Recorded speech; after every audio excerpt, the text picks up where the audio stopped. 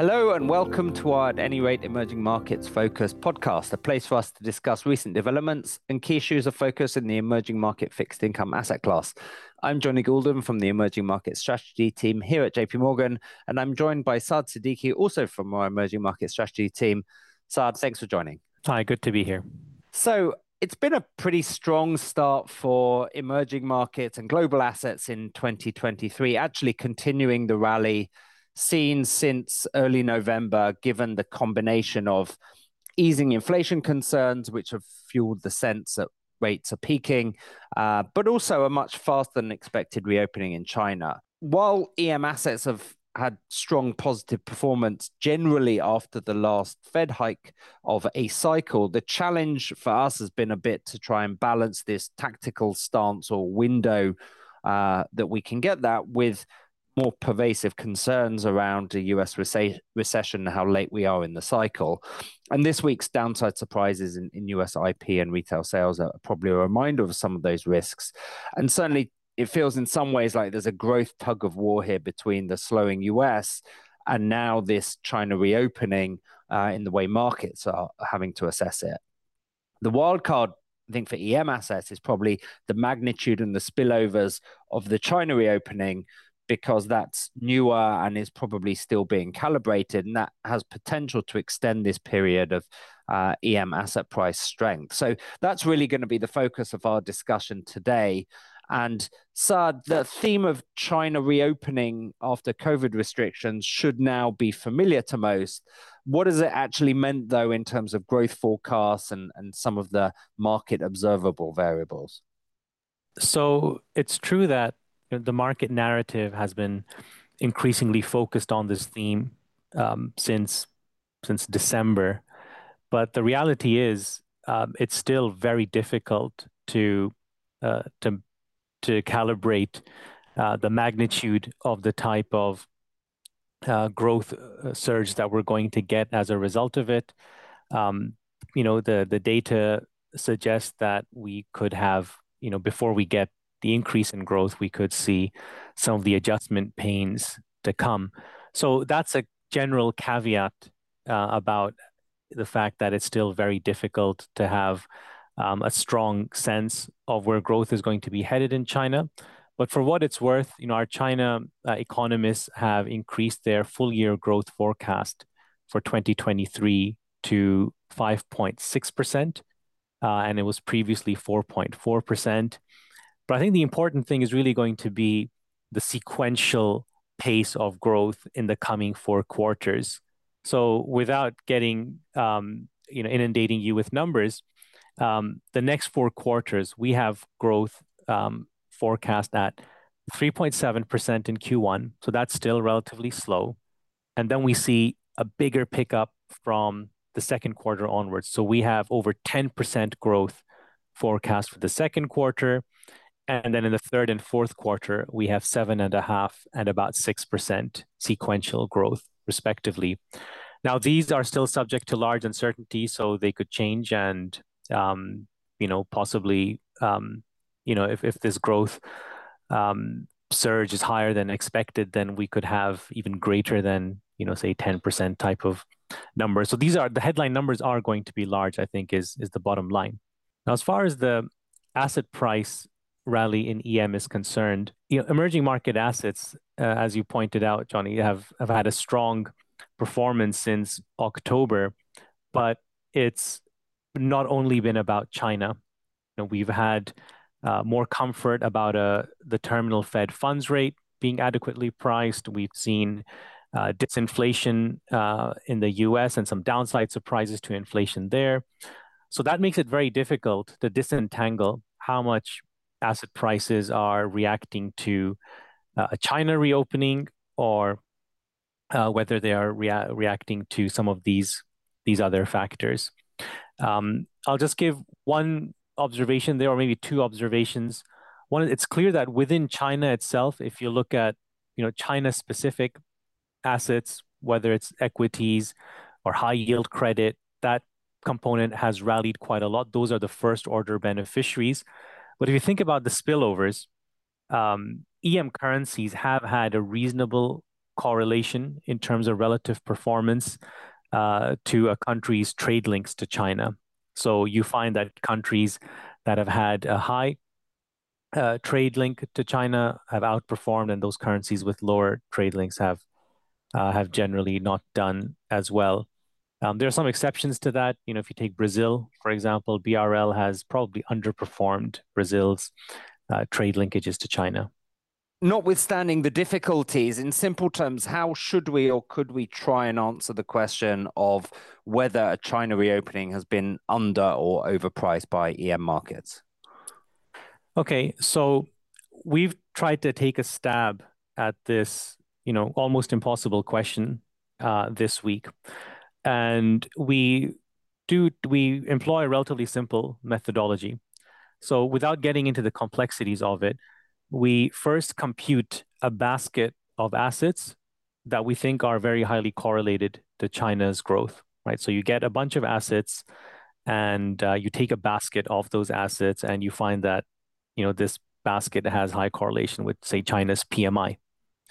So now you have a basket of financial assets that are a reasonable real-time proxy for the market's expectation of where China's growth is headed.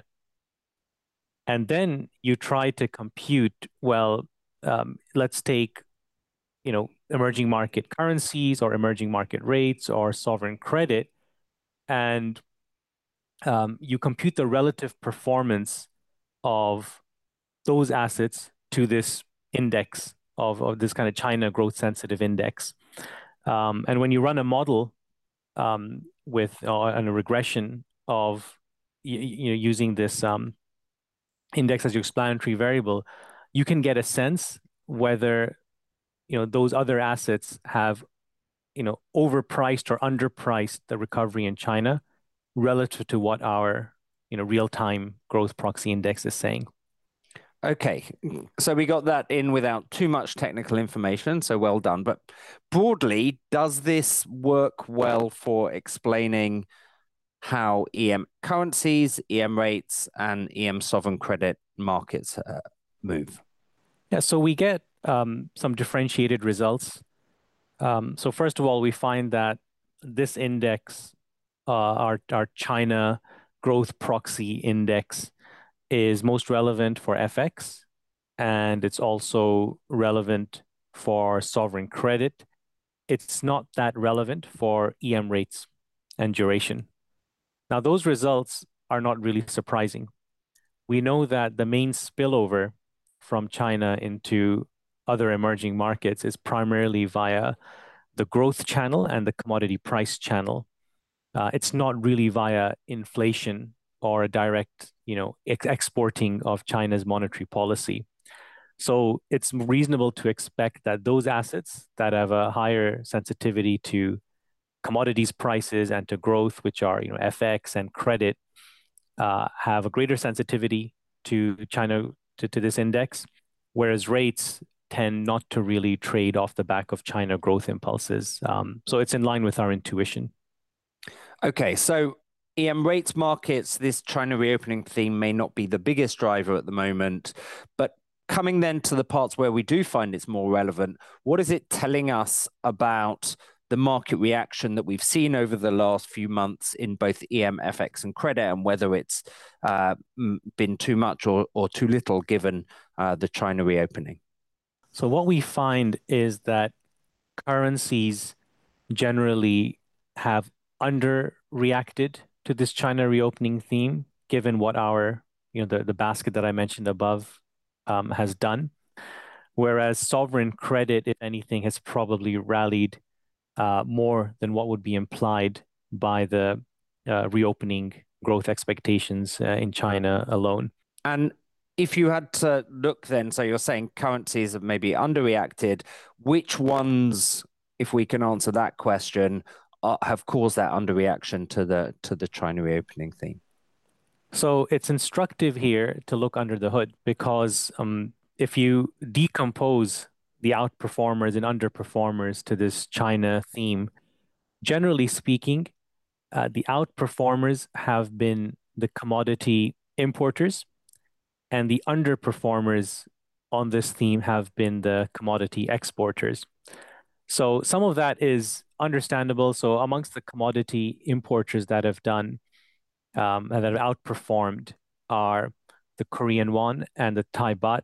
That's reasonable because those are two very obvious direct beneficiaries of a growth spurt in China. And the market really has kind of latched on to those to play this theme, but maybe that's been a little bit overdone given what's warranted. On the other hand, if you think about the commodity exporters, whether it's BRL, the Rand, and some others, those have underreacted relative to this theme. So I think the story here is that the market has, first of all, latched onto the first order beneficiaries, which are the China specific assets. They've rallied a lot. Then the market has looked to some very obvious candidates within it's China's neighbors that will benefit via trade links or tourism links, and those have performed quite well. But I don't think the market has fully joined the dots for the spillovers that come via the commodities price channel, and that's understandable as well because we don't really have the data yet. That this reopening is still something that's going to play out in coming months. But if there's an area where I think there's a catch-up potential, it's in those commodity exporters that have high trade links to China. We've been recently recommending a more constructive stance on Latin American commodity exporters currencies. So this analysis supports that change of stance. Okay, great. Maybe just to wrap up this sort of bottom line, where the question we started out trying to answer, when we look at EM assets generally, following all of this, do we think that the China recovery story is already overpriced or not priced enough? So bottom line is that so far, given what, say, the first order beneficiary assets have done, EM currencies are probably pricing in less of a recovery versus, say, sovereign credit, which is probably pricing in more than what those other assets have done. But also, let's not forget that China's recovery story is something that's still very much in flux in terms of trying to forecast where it's ultimately going to get to. But right now, that basket which I mentioned of China growth sensitive assets, it's implying a China PMI of around 50. That's still below the peaks of where China's PMI has peaked in recent years. So I think the entire market is not just about the relative pricing of assets, which is what we've been talking about in this podcast, but in absolute terms as well. I think we have scope to price in more recovery. So it is a bullish tailwind for sure, and I don't think on the whole that it's massively overpriced. If anything, probably a little bit underpriced in the assets that we talked about. So how do we then factor in this China upside against the other part of the growth tug of war, I think, at the moment, which is the US slowdown? We've seen that in recent data and some of these other cyclical forces. So I think, Johnny, as you mentioned in your intro to this podcast, that we do have a tug of war right now between these two factors of a China reopening growth surge versus the slowdown in the US. Overall, I think tactically, the analysis we've done makes us more comfortable with EM currencies, and a sense that if one is selective in those that have a bit of a valuation buffer, you could see more upside. On the rate side of things, we've been bullish on duration for some time now. We've been kind of increasingly going in that direction in recent months, and the ongoing disinflation globally and in EM, and the fact that monetary policy has peaked, that for us is the overriding factor to consider on duration.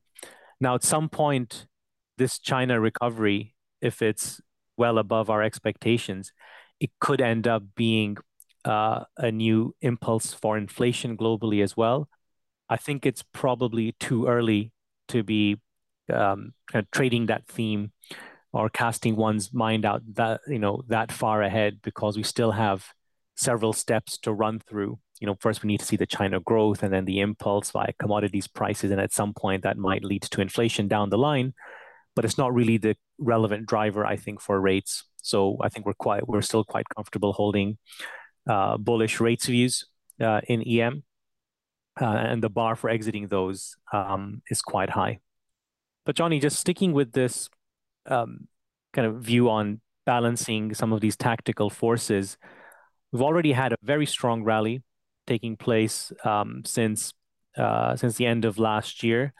What are we getting in terms of just the technical positioning of the market for tactical purposes? Yeah, so looking at the very near term, we've had a strong rally and we are getting some indications that markets are already getting fully positioned, and probably would mean we should caution against getting too long at sort of bad levels. If we look at our EMFX risk appetite index, which we do look at a lot, it's been a very good technical indicator in recent years, and it's a weekly indicator.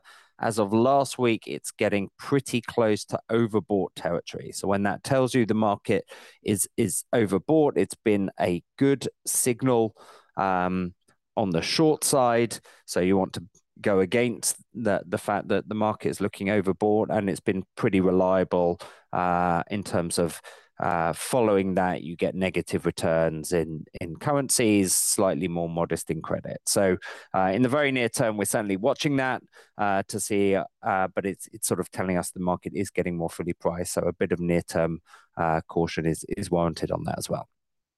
And that brings us really to the end of this JP Morgan at Any Rate Emerging Markets Focus podcast. Thanks to you, Saad, for joining today, and thank you all for listening. And we hope to have you back again with us for the next one. This communication is provided for information purposes only. Please refer to JP Morgan Research reports related to its content for more information, including important disclosures. 2023 JP Morgan Chase & Company, all rights reserved. This episode was recorded on the 19th of January 2023.